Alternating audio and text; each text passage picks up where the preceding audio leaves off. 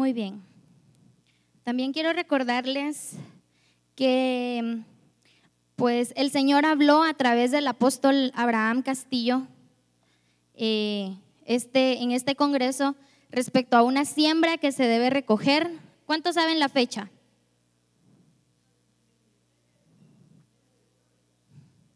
Bueno, unos dicen 1 y otros dicen 8. La fecha correcta es el 8 de octubre, es domingo 8. Entonces, esta siembra que se va a recoger es para el proyecto de construcción del Centro Mundial de Adiestramiento. ¿Sí? El Señor habló de recoger 4 siembras. Esta será la tercera siembra. Por lo tanto, empiecen a preparar. Yo sé que el Señor ya empezó a dar semilla. Por lo tanto, empecemos a preparar. Recordémonos que quien siembra abundantemente va a cosechar, y nuestra siembra es la evidencia que le creemos a Dios. Amén. Si sembramos es porque estamos conscientes y estamos entendidos que el Señor nos ha hablado verdades y que este centro va a ser una realidad. Amén. Muy bien. Vamos a Romanos capítulo 12.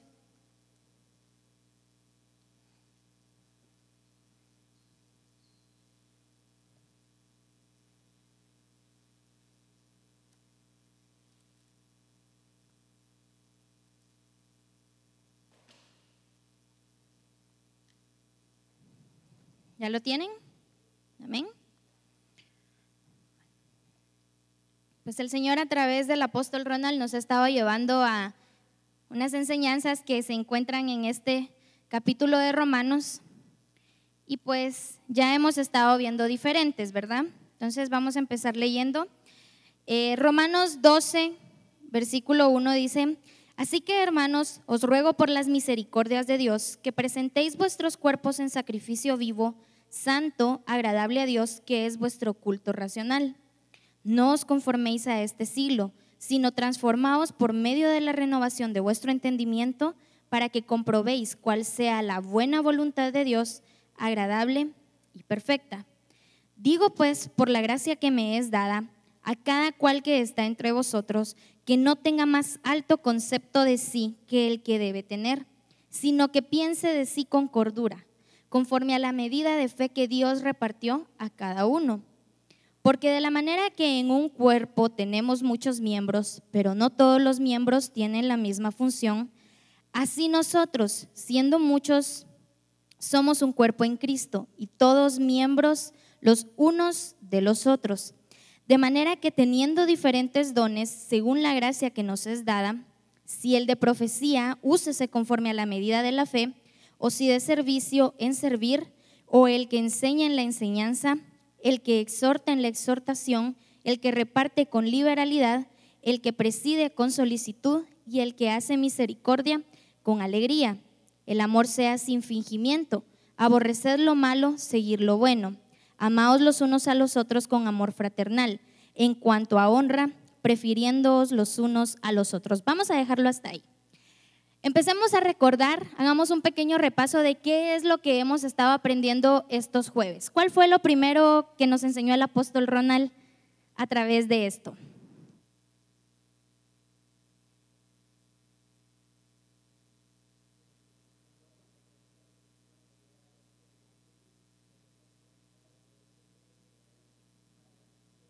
Exactamente.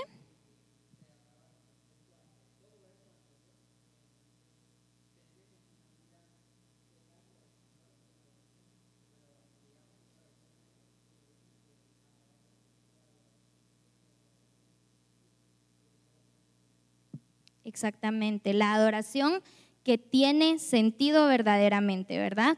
Esto, el apóstol nos explicaba que está conectado el versículo 36 con el versículo 1, ¿verdad? Entonces, exactamente, ¿qué más?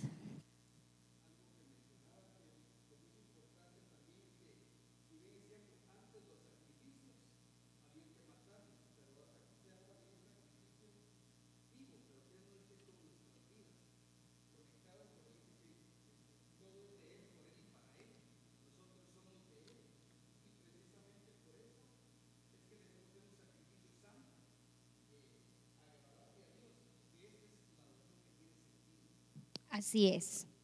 Entonces, los sacrificios antes eran muertos, ¿verdad? Pero ahora el sacrificio es vivo, o sea, somos nosotros mismos, ¿verdad? Entonces también hablaba de que es el estilo de vida, ¿verdad? El que debe ser, o sea, el estilo de vida de nosotros es el que debe ser la verdadera adoración a Dios.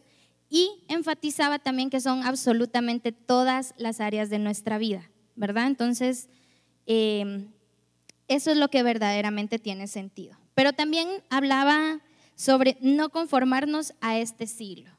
Entonces, ¿qué era lo que nos explicaba referente a esto?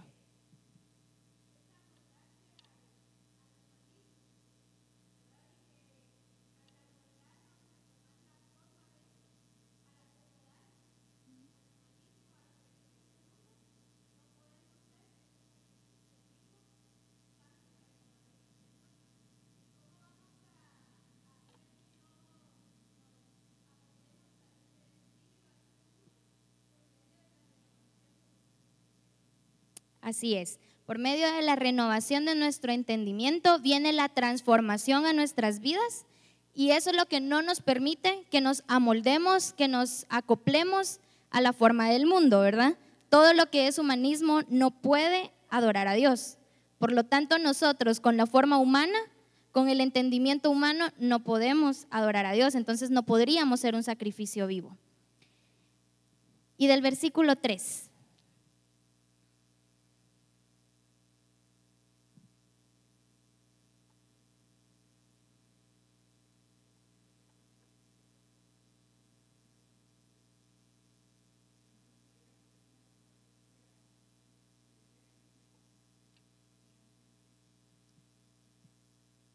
Así es, que no nos midamos con nuestra propia medida, con nuestro criterio, con lo que nosotros consideramos, sino a nosotros se nos fue establecida una medida, que es la persona de Cristo. Por lo tanto, no podemos decir, bueno, yo soy más que tal persona o yo soy menos que tal persona, sino nuestra medida siempre va a ser Cristo. La medida tuya, mi medida, la medida de nuestro hermano va a ser la persona de Cristo. Por lo tanto, esa es en donde nos debemos enfocar y lo que debemos alcanzar.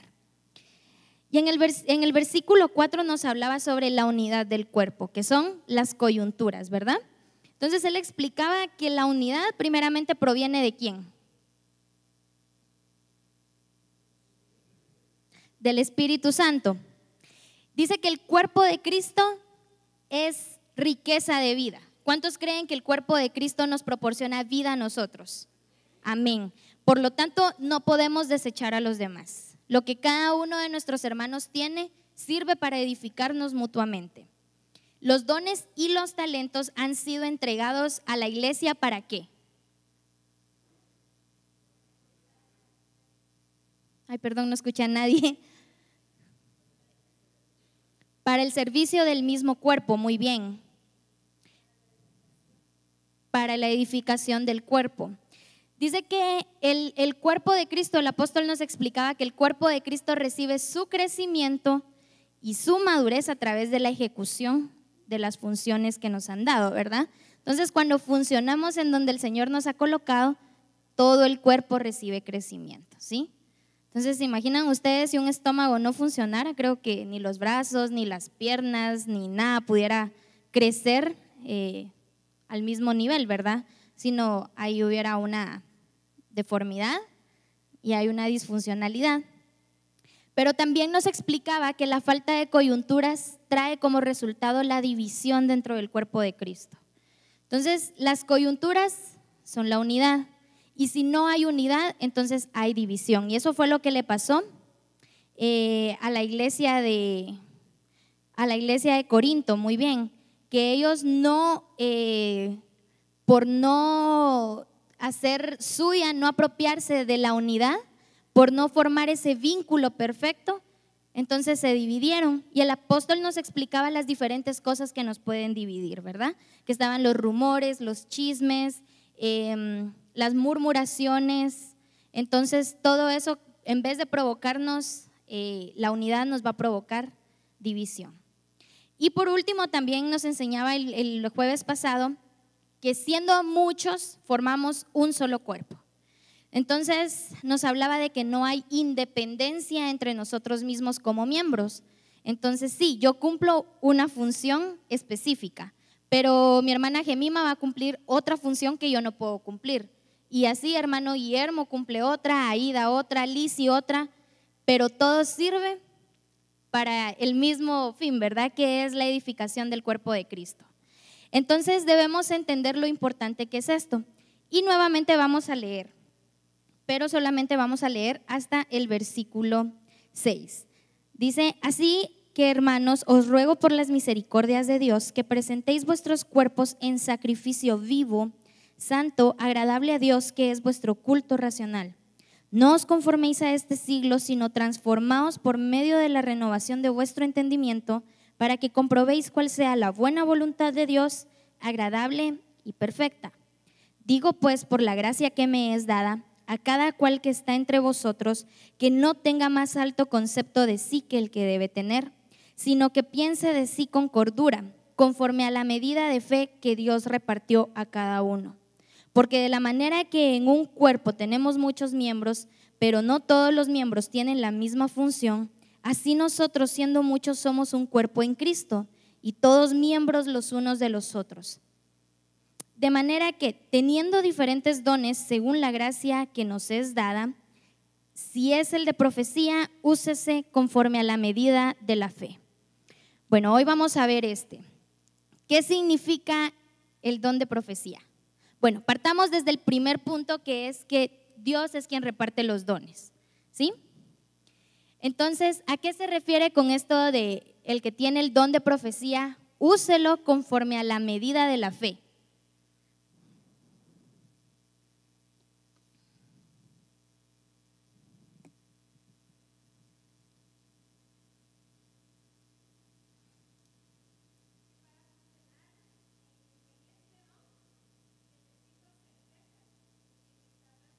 Muy bien. Dijiste que para funcionar en este don debo tener certeza de quién me está hablando. Muy bien. Déjeme leérselo en la versión hispanoamericana. Se lo voy a leer desde el versículo 4. Dice, pues así como nuestro cuerpo, que es uno, consta de muchos miembros y cada uno desempeña su cometido. De la misma manera nosotros, siendo muchos, formamos un solo cuerpo en Cristo. Y en ese cuerpo cada uno es un miembro al servicio de los demás. Y puesto que tenemos dones diferentes según la gracia que Dios nos ha otorgado, a quien haya concedido hablar en su nombre, hágalo sin apartarse de la fe. Ahora se lo voy a leer en la traducción lenguaje actual, solamente el versículo 6. Dios nos ha dado diferentes capacidades, según lo que Él quiso darle a cada uno. Por eso, si Dios nos autoriza para hablar en su nombre, hagámoslo como corresponde a un seguidor de Cristo. Como Evita decía, para funcionar en este don, tengo que tener certeza de quién me está hablando. Me gustaron mucho estas versiones porque dice, a quien haya concedido hablar en su nombre. En primer lugar, quiere decir que eso no lo pedí yo primeramente, ¿verdad? Eso fue concedido por parte de Dios, pero dice, hágalo sin apartarse de Él. Entonces quiere decir que para funcionar en este don debo estar completamente conectado al Espíritu Santo, entendiendo que es Dios mismo el que está hablando, porque la profecía sirve para edificar a la iglesia. Entonces, cuando entendemos que es Dios quien reparte los dones, es muy importante también entender que tenemos un compromiso con el Señor. La Escritura dice en 1 Corintios 12, acompáñame ahí a 1 Corintios 12, del versículo 27.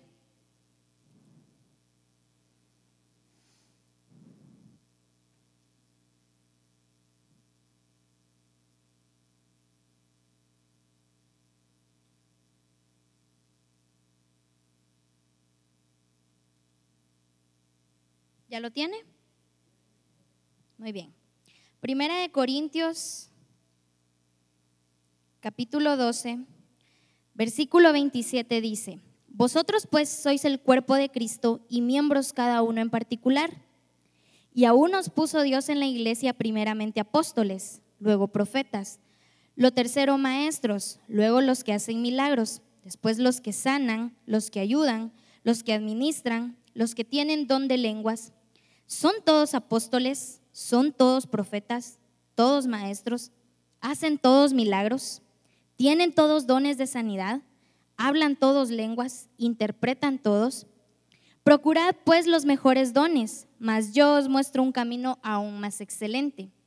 Si yo hablase lenguas humanas y angélicas y no tengo amor, vengo a ser como metal que resuena o címbalo que retiñe. Y si tuviese profecía y entendiese todos los misterios y toda ciencia, y si tuviese toda la fe, de tal manera que trasladase los montes y no tengo amor, ¿qué dice? Nada soy. Entonces aquí nos está hablando, podemos tener el don de la profecía, pero dice que sin amor no tenemos compatibilidad con el cuerpo de Cristo.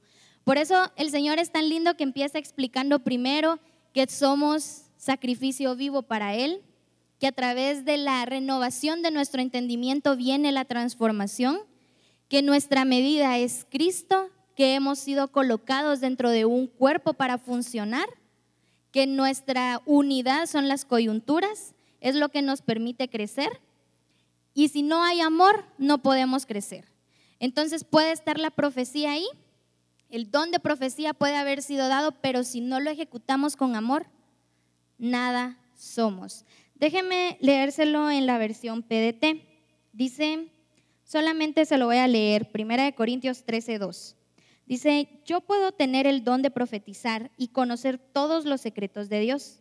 También puedo tener todo el conocimiento y tener una fe que mueva montañas, pero si no tengo amor, nada soy. Entonces podemos tener el don de profecía más fuerte dentro de la iglesia, dentro de mis hermanos. Podemos ser utilizados poderosamente en la profecía, pero si lo hacemos sin amor, entonces eso en primer lugar no va a traer resultado dentro del cuerpo de Cristo, y segundo, a nosotros nos está deshabilitando con ese don que el Señor nos ha dado. Entonces debemos entender que todos los dones que el Señor ha depositado dentro de la misión, seamos más específicos, dentro de la sede central, es solamente para el propósito de que como iglesia, como cuerpo de Cristo, crezcamos en un mismo nivel. ¿Sí? Entonces lo que el Señor te ha dado a ti, el don que el Señor haya puesto en ti, sea el de profecía o cualquier otro, únicamente es para el beneficio de tus demás hermanos, de todo el cuerpo de Cristo.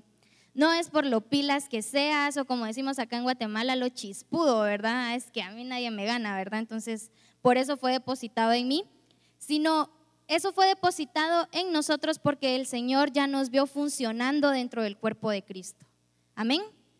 Entonces, cuando funcionamos adecuadamente en donde el Señor nos ha colocado, le vamos a dar el crecimiento correcto. Si nos preguntamos por qué la iglesia no crece, entonces nos vamos a dar cuenta que es porque nosotros no estamos funcionando, porque el problema no es la revelación, porque revelación hemos tenido. Entonces, ¿dónde está el problema?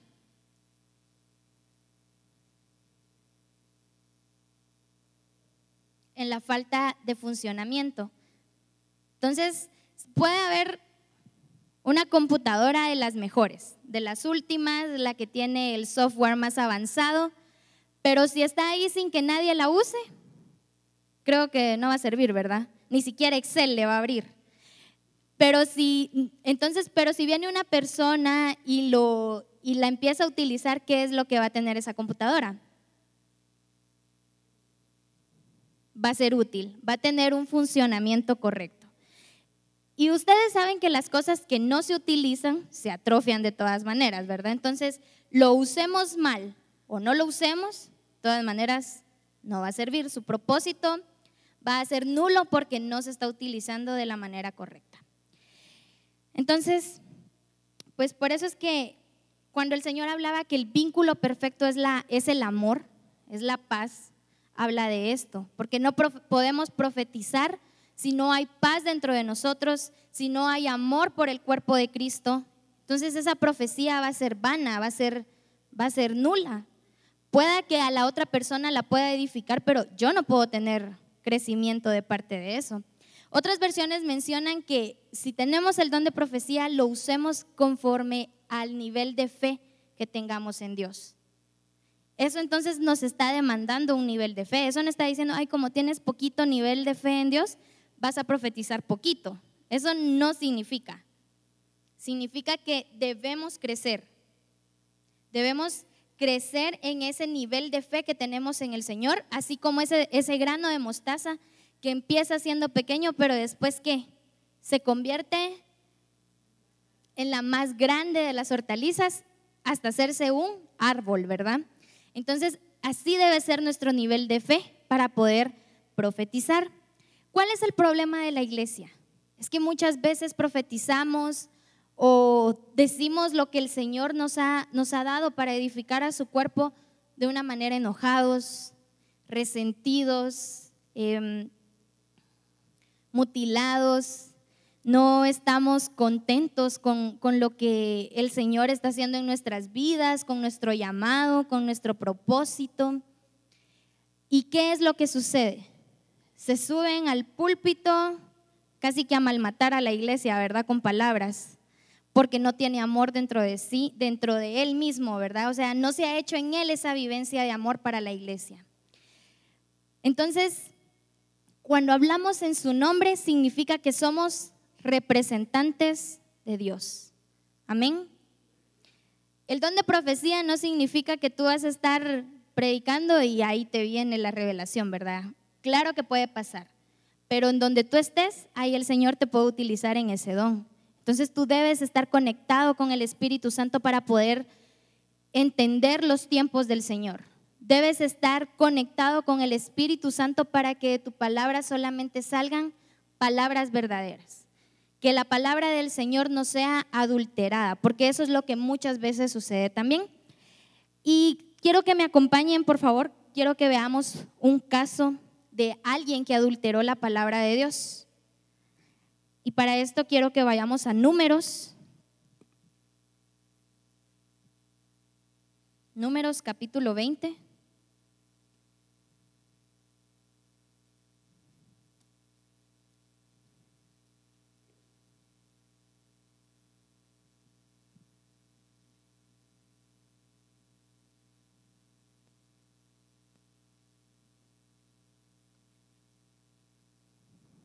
Números capítulo 20 y vamos a empezar a leer desde el versículo 7.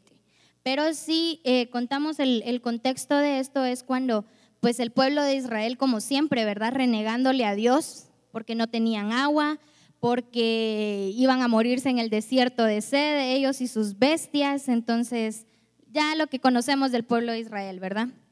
Entonces vamos a empezar desde el versículo 7 y dice así: y habló Jehová a Moisés diciendo: toma la vara y reúne la congregación, tú y Aarón tu hermano, y hablad a la peña a vista de ellos, y ella dará su agua, y les sacarás aguas de la peña, y darás de beber a la congregación y a sus bestias. Entonces Moisés tomó la vara de delante de Jehová, como él le mandó, y reunieron Moisés y Aarón a la congregación delante de la peña, y les dijo: oíd ahora, rebeldes, ¿os hemos de hacer salir aguas de esta peña? Entonces alzó Moisés su mano y golpeó la peña con su vara 2 veces, y salieron muchas aguas, y bebió la congregación y sus bestias. Y Jehová dijo a Moisés y a Aarón: por cuanto no creísteis en mí para santificarme delante de los hijos de Israel, por tanto no meteréis a esta congregación en la tierra que les he dado. Estas son las aguas de la rencilla por las cuales contendieron los hijos de Israel con Jehová, y él se santificó en ellos. Entonces, paremos un poquito ahí. ¿Cuál era el propósito de Dios a través de Moisés y Aarón? ¿Cuál era el propósito de Dios para el pueblo?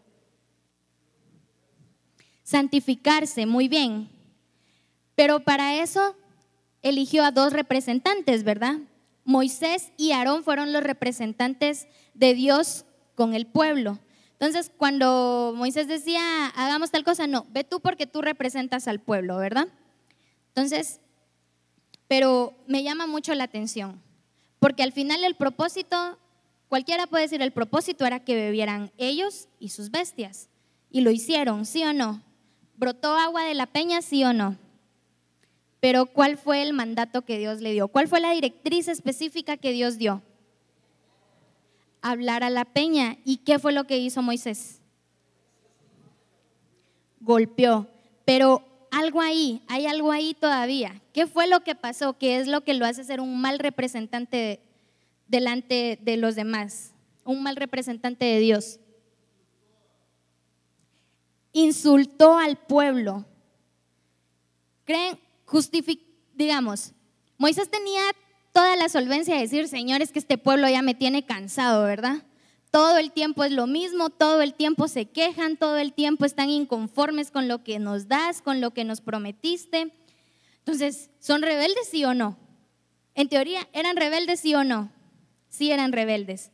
Pero el problema está en que no le correspondía a Moisés decir semejantes palabras, ¿sí?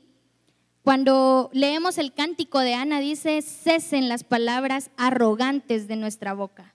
Y si algo tiene que tener un representante de Dios, al que Dios permitió que hablase en su nombre, es que no deben salir palabras arrogantes de su boca, porque esas palabras hieren y lastiman al cuerpo de Cristo. Y es tremendo ver el castigo que hay para Moisés. Quiero que por favor, para Moisés y Aarón, solo Moisés fue el que habló, pero también Moisés fue el que habló, pero Aarón también se fue, ahí sí que como decimos, de corbata, por no haber tenido celo de lo que el Señor había dicho. Los representantes eran ambos, pero él no actuó conforme a lo que el Señor había dicho también. Entonces, vamos a ver, les digo desde dónde, para que reduzcamos un poquito más. Bueno, leamos desde el 22, del mismo capítulo de Números 20. Dice, y partiendo de Cades, los hijos de Israel, toda aquella congregación, vinieron al monte de Hor. Y Jehová habló a Moisés y a Aarón en el monte de Hor, en la frontera de la tierra de Edom, diciendo, a Aarón será reunido a su pueblo, pues no entrará en la tierra que yo di a los hijos de Israel, por cuanto fuisteis rebeldes a mi mandamiento en las aguas de la rencilla. Paremos aquí. ¿Que no era el pueblo el rebelde delante de los ojos de Moisés y Aarón? Pero lo más tremendo es que el Señor no le dijo al pueblo rebeldes, a pesar de que ellos eran los que pues daban dolores de cabeza, ¿verdad? Fue a Moisés y a Aarón a los que les dijo que eran rebeldes. Y dice el 25, toma a Aarón y a Eleazar su hijo y hazlos subir al monte de Hor. Y desnuda a Aarón de sus vestiduras y viste con ellas a Eleazar su hijo, porque Aarón será reunido a su pueblo y allí morirá. Y Moisés hizo como Jehová le mandó y subieron al monte de Hor a la vista de toda la congregación. Y Moisés desnudó a Aarón de sus vestiduras y se las vistió a Eleazar su hijo, y Aarón murió allí en la cumbre del monte. Y Moisés y Eleazar descendieron del monte, y viendo toda la congregación que Aarón había muerto, le hicieron duelo por 30 días todas las familias de Israel. Entonces vemos que el castigo para Aarón fue fuerte. Una desobediencia, una mala representación de parte de él, de lo que era Dios. Dios quería santificarse a través de ellos al pueblo. Quería que el pueblo lo conociera por lo que él era, a través de Moisés y de Aarón. Pero ellos, por tomarse la libertad, por creerse, ¿verdad?, que podían y tenían el derecho de llamar como quisieran a los hijos de Israel, fueron castigados severamente. Y eso es lo que muchas veces pasa con nosotros. El Señor nos da palabra para alguien. Ay, pero como sabemos cómo es ese hermano, ¿verdad? Ay, pero es que ha hecho un montón de cosas malas, ¿verdad? Entonces, ¿cómo le voy a ir a hablar yo calmadamente? ¿Cómo le voy a hablar con amor si nunca entiende? Pues esa no es cuestión tuya. Tú no fuiste llamado a juzgar, tú fuiste llamado a representar a Dios. Amén. Entonces, cuando el Señor te da palabra a ti, tienes que cuidar que esa palabra salga no corrompida, sino salga intacta, salga idónea, sea correcta, tal y como el Señor te la ha dado. Porque si tú tienes ese don, debes apreciarlo. Cualquier don que el Señor haya depositado en ti, tienes que apreciarlo, porque es un regalo de Dios, no para ti, sino para la iglesia. Y si tú te sientes identificado con el cuerpo de Cristo, vas a hacer que ese don funcione de la manera correcta. Si tú realmente amas a tu hermano que está a la par de ti, entonces vas a funcionar de la manera correcta. Amén. ¿Por qué les digo esto? Si nos damos cuenta, el Señor corrige fuertemente a las iglesias a través del apóstol Pablo porque no funcionaban conforme a lo que el Señor les había dicho.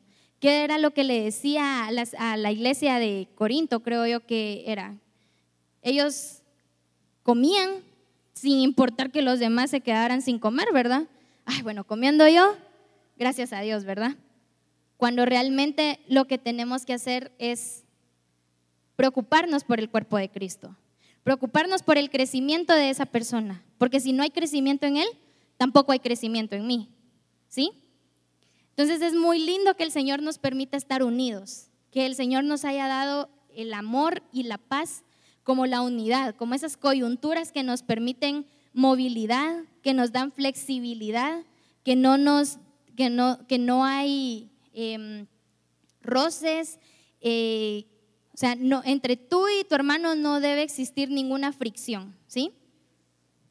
Entonces, es importante eso, es importante que lo entendamos. Pero también quiero que me acompañen a 1 Corintios 14.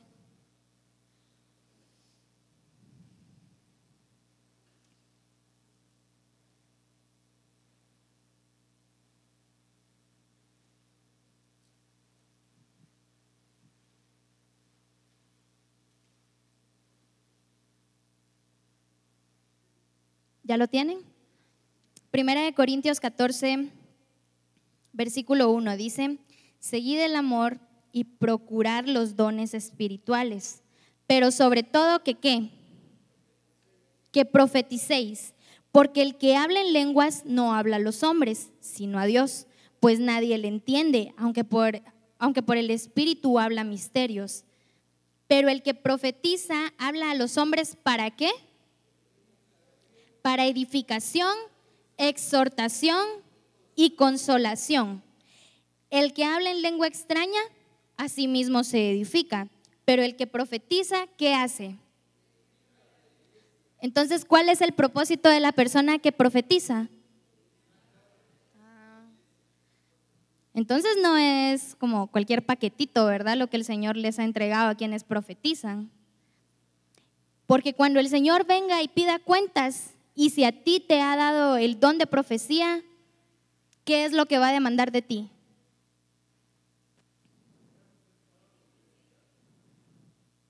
Ay, perdón, otra vez no los escuché. Que haya profetizado con fidelidad. ¿Qué más? ¿Cuánto edificó a su cuerpo? Entonces es importante que entendamos el valor de este don. El Señor sí dice: anhelad los mejores dones, definitivamente. Pero también, más que anhelarlos, aprende tú a saber en dónde te ha colocado el Señor para funcionar. No todos pueden hacer la misma función, pero si algo pueden hacer todos es edificar al cuerpo de Cristo. Y una persona no va a dar más crecimiento a otra, a menos que no funcione bien, ¿verdad? Pero de lo contrario, el Señor te ha dado a ti, me ha dado a mí, le ha dado a toda Misión Cristiana la misma capacidad de poder edificar a su iglesia, pero para eso debemos saber funcionar. Amén. Para eso debemos saber dónde nos ha colocado el Señor. Debemos entender cuál es el don que Dios ha dado y ha depositado en tu vida para que edifiques. La edificación del cuerpo de Cristo no es cualquier cosa. Tú estás edificando a quien va a ser la esposa de Cristo.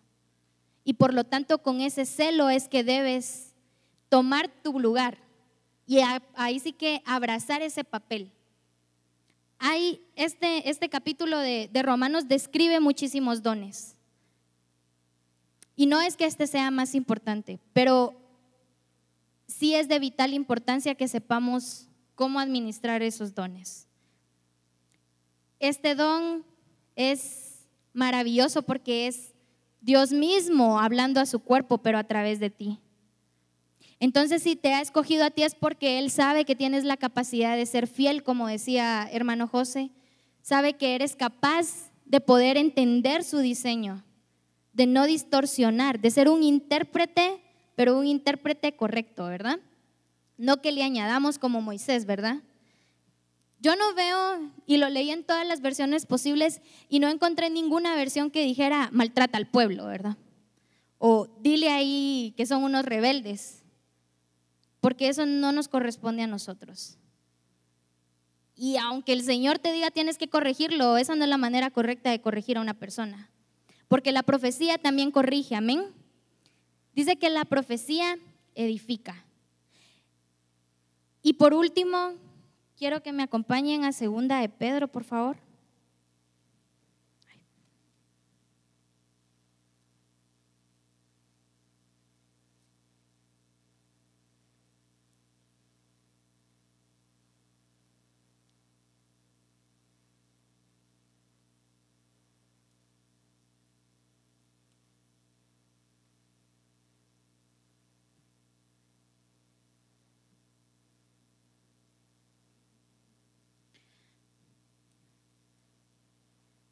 Segunda de Pedro, capítulo 1, versículo 19, dice: tenemos también la palabra profética más segura, a la cual hacéis bien en estar atentos, como a una antorcha que alumbra en lugar oscuro hasta que el día esclarezca y el lucero de la mañana salga en vuestros corazones. Entendiendo primero esto, que ninguna profecía de la Escritura es interpretación privada. Porque nunca la profecía fue traída por voluntad humana, sino que los santos hombres de Dios hablaron siendo inspirados por el Espíritu Santo. Entonces acá hay dos cosas importantes. La primera, no es privada la profecía. Si a mí el Señor me habla para darle vida a alguien más, no me puedo quedar con esa palabra. Tengo que compartirla. ¿Por qué? Porque muchas veces le quitamos el crecimiento a esa persona. Porque muchas veces podemos decir, uy, pero es que qué palabra tan fuerte, ¿verdad? Pues no importa, tienes que darla. Porque tú no sabes si de esa palabra depende, cuánto depende el que ese hermano permanezca en el reino de Dios. ¿Sí? Entonces muchas veces no importa qué tan fuerte sea la palabra, no importa si sea suavecita, si solo sea como una llamada de atención, o sea, una bendición para esa persona, tú debes tener la actitud de compartirla. Con amor, muy bien, con amor y con paz, ¿verdad? Eso significa estar sobrios. Entonces no que, ay, es que no sé ni qué me va a decir esa persona cuando le hable, eso ya no nos permite estar sobrios. Entonces debemos ser sobrios en cuanto a la manera de recibir la palabra, pero también en la manera de darla. Cuando damos lo que el Señor ha puesto en nosotros y funcionamos de la manera correcta, estamos edificando al cuerpo de Cristo, lo estamos haciendo crecer. Y eso por consiguiente trae como resultado la plenitud de Cristo. ¿Y cuántos de aquí quieren ser partícipes de llevar a la esposa de Cristo a la plenitud de Él? Amén. Entonces debemos funcionar. Y algo más que dice acá, que la profecía no fue dada por voluntad humana. La profecía no es humano, es algo divino que Dios ha puesto en medio de nosotros, porque Él a través de la profecía nos habla también. No solamente a través de la revelación, no solo a través de los mensajes. Claro que son recursos valiosísimos para eso, sí, al igual que la escritura. Pero la profecía, si aprendemos a valorarla de la manera correcta, nos vamos a dar cuenta que es un regalo maravilloso de parte de Dios para su iglesia. Cuando habla del pueblo en Samuel, cuando dice, y la palabra de Jehová escaseaba, dice. ¿Por qué? Porque no habían personas idóneas para transmitir esa palabra. La palabra de Dios escaseaba porque no había quien fuera capaz de interpretarla de la manera correcta. No había persona que tuviera las características que requería tener un representante de Dios, un fiel heraldo. Y el Señor acá ha colocado a muchísimos siervos de Dios que son esos fieles heraldos para transmitir la palabra de Él a través de los demás. Así que te invito a que te pongas de pie.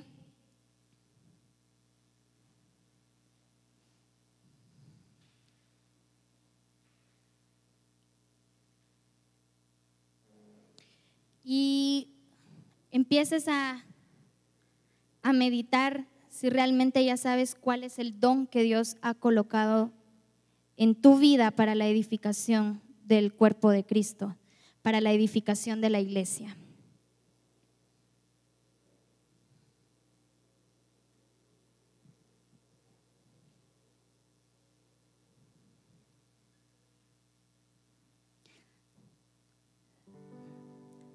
Si realmente no sabes cuál es ese don, la Escritura dice: anhelad los mejores dones.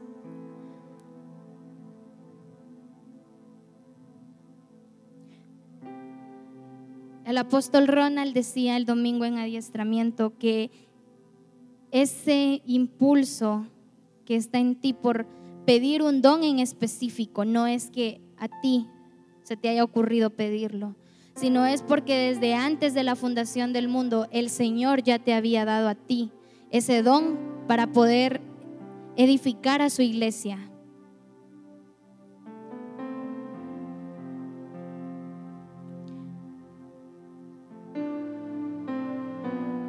Lo único que nos corresponde como iglesia es funcionar en donde el Señor nos ha colocado. Es que entendamos el valor que Él le da al cuerpo de Cristo. Porque un cuerpo que no tiene la misma genética ni el mismo crecimiento que la cabeza no puede ser compatible con Él.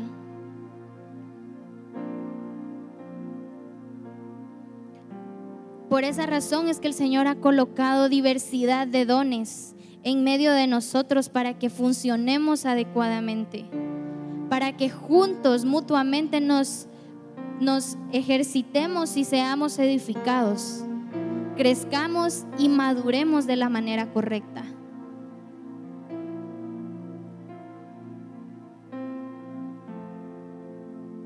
Cuán importante es entender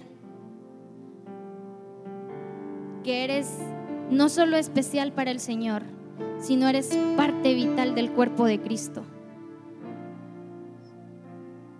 Si tú realmente no has entendido la magnitud de lo que el Señor te ha llamado a hacer, escudriñate. Escudriña también las Escrituras para entender. Pídele al Señor entendimiento para poder comprender. Su voluntad es buena, agradable y perfecta, y su voluntad es que juntos lleguemos a ser edificados plenamente. Su voluntad es que tú y yo nos estemos presentando en esas bodas con esa vestidura, pero porque hemos alcanzado la plenitud, porque funcionamos correctamente como cuerpo, porque entendemos que mi determinación, porque entendemos que nuestra determinación dentro del cuerpo de Cristo, dentro del reino de Dios, es vital para crecer. Es ahí cuando entonces vas a empezar a dar fruto de tu don. No te preocupes ni te estanques porque no sabes cuál es el don que el Señor ha colocado en ti. Más bien pídeselo al Señor para que Él dé luz y para que empieces a inquietarte y puedas conocer cuál es la voluntad de Dios para tu vida, cuál es el don que Él ha depositado en ti. Qué tan grande es el regalo que Él ha dado a Misión Cristiana El Calvario a través de tu vida.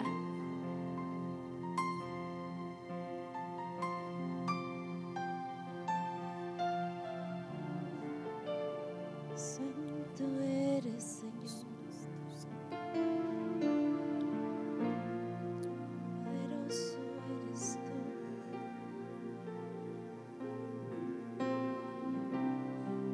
No hay nadie nadie como tú, Señor. No hay nadie como tú. Eso es, díselo. No hay nadie como tú. No hay nadie como tú, Señor. No hay nadie como tú. No hay nadie como tú. No hay nadie como tú.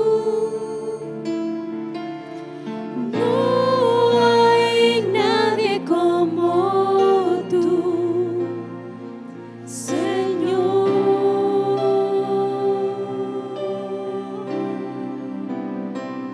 Rey de reyes, Señor de señores,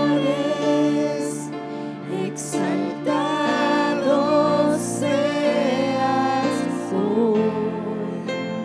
Mientras me acerco a tu trono, glorifícate.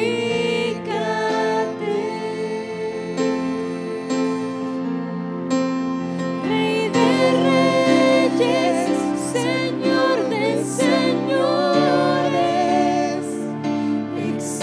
exaltado seas hoy. Mientras me acerco a tu trono, glorifícate.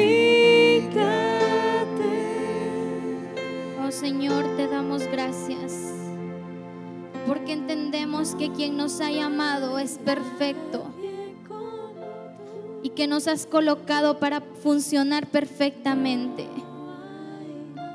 Gracias, Señor, porque tu palabra dice que quien ha empezado la buena obra en nosotros la va a terminar. Y eso también es a través de los dones que tú has colocado en medio de nosotros. Gracias, Señor, porque en medio de nosotros has puesto diversidad de dones para que lleguemos a tu plenitud. Pero hoy en el nombre de Jesús pedimos luz a cada uno de mis hermanos.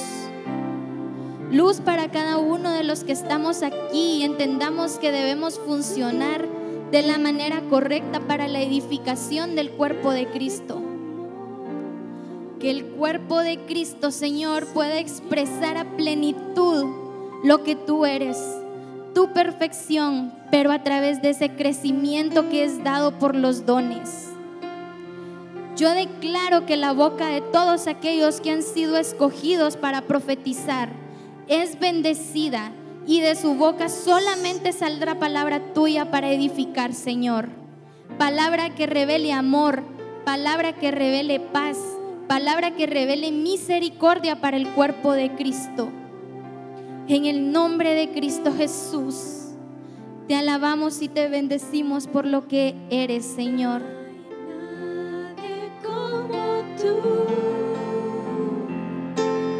No hay nadie como tú.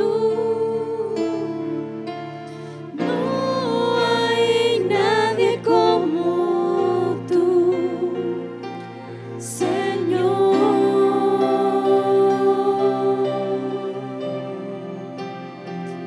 Rey de reyes,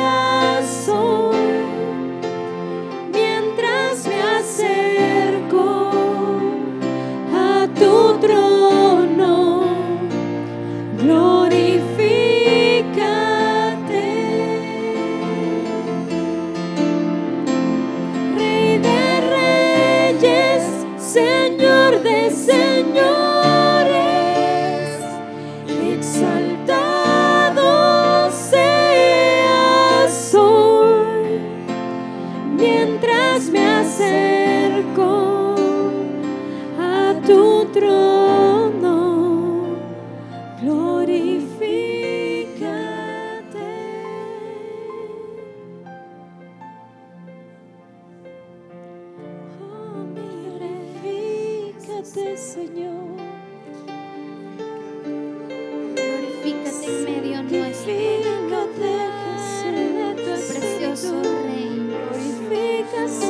Glorifícate en medio de nosotros, Señor. Tan grande eres tú, oh, digno de toda adoración. Te glorificamos, Señor.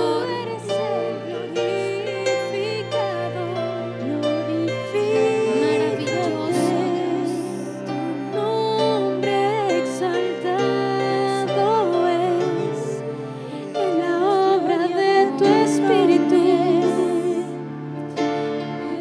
Al nombre de quien vive y reina, glorificamos. Oh, precioso eres tú, Señor. Te glorificamos por tu magnificencia, por tu majestad revelada a nosotros, por tus maravillas innumerables en medio de nuestras vidas, por tus nuevas misericordias cada mañana.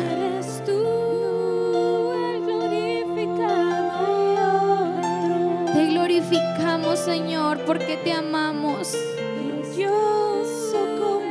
porque eres lo más hermoso que nos ha podido suceder, porque fuera de ti entendemos que no tenemos propósito, porque fuimos hechos especialmente para ti. Gracias, Señor, por el funcionamiento de cada uno. Gracias, Señor, por los miembros del cuerpo de Cristo que tú has colocado a disposición de tu iglesia. Te exaltamos, Señor, y te glorificamos eternamente. Amén y amén. Amén. Gloria a Dios.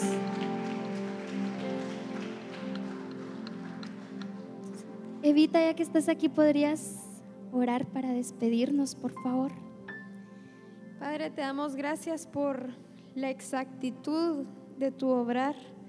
Te damos gracias porque no hay duda, Señor, no cabe duda de que eres soberano y que todo lo conoces y que tus tiempos son perfectos. Gracias, Señor, porque tu palabra es viva y eficaz y profundiza hasta los tuétanos, hasta lo más profundo de nuestro ser, hasta nuestra alma. Y te damos gracias, Señor, porque no solamente estás trabajando con la imagen de tu iglesia, sino que estás trabajando con lo más profundo de tu esposa, que es el alma, los tuétanos, lo que nos une como iglesia. Te damos gracias, Señor, por el obrar de tu Espíritu. Gracias, Señor, porque eres exacto y en ti no hay error. Y por eso te alabamos y te damos gracias, Señor, por esta noche. En el nombre de Jesús, amén. Amén. Sean despedidos, que regresen con bien a sus hogares.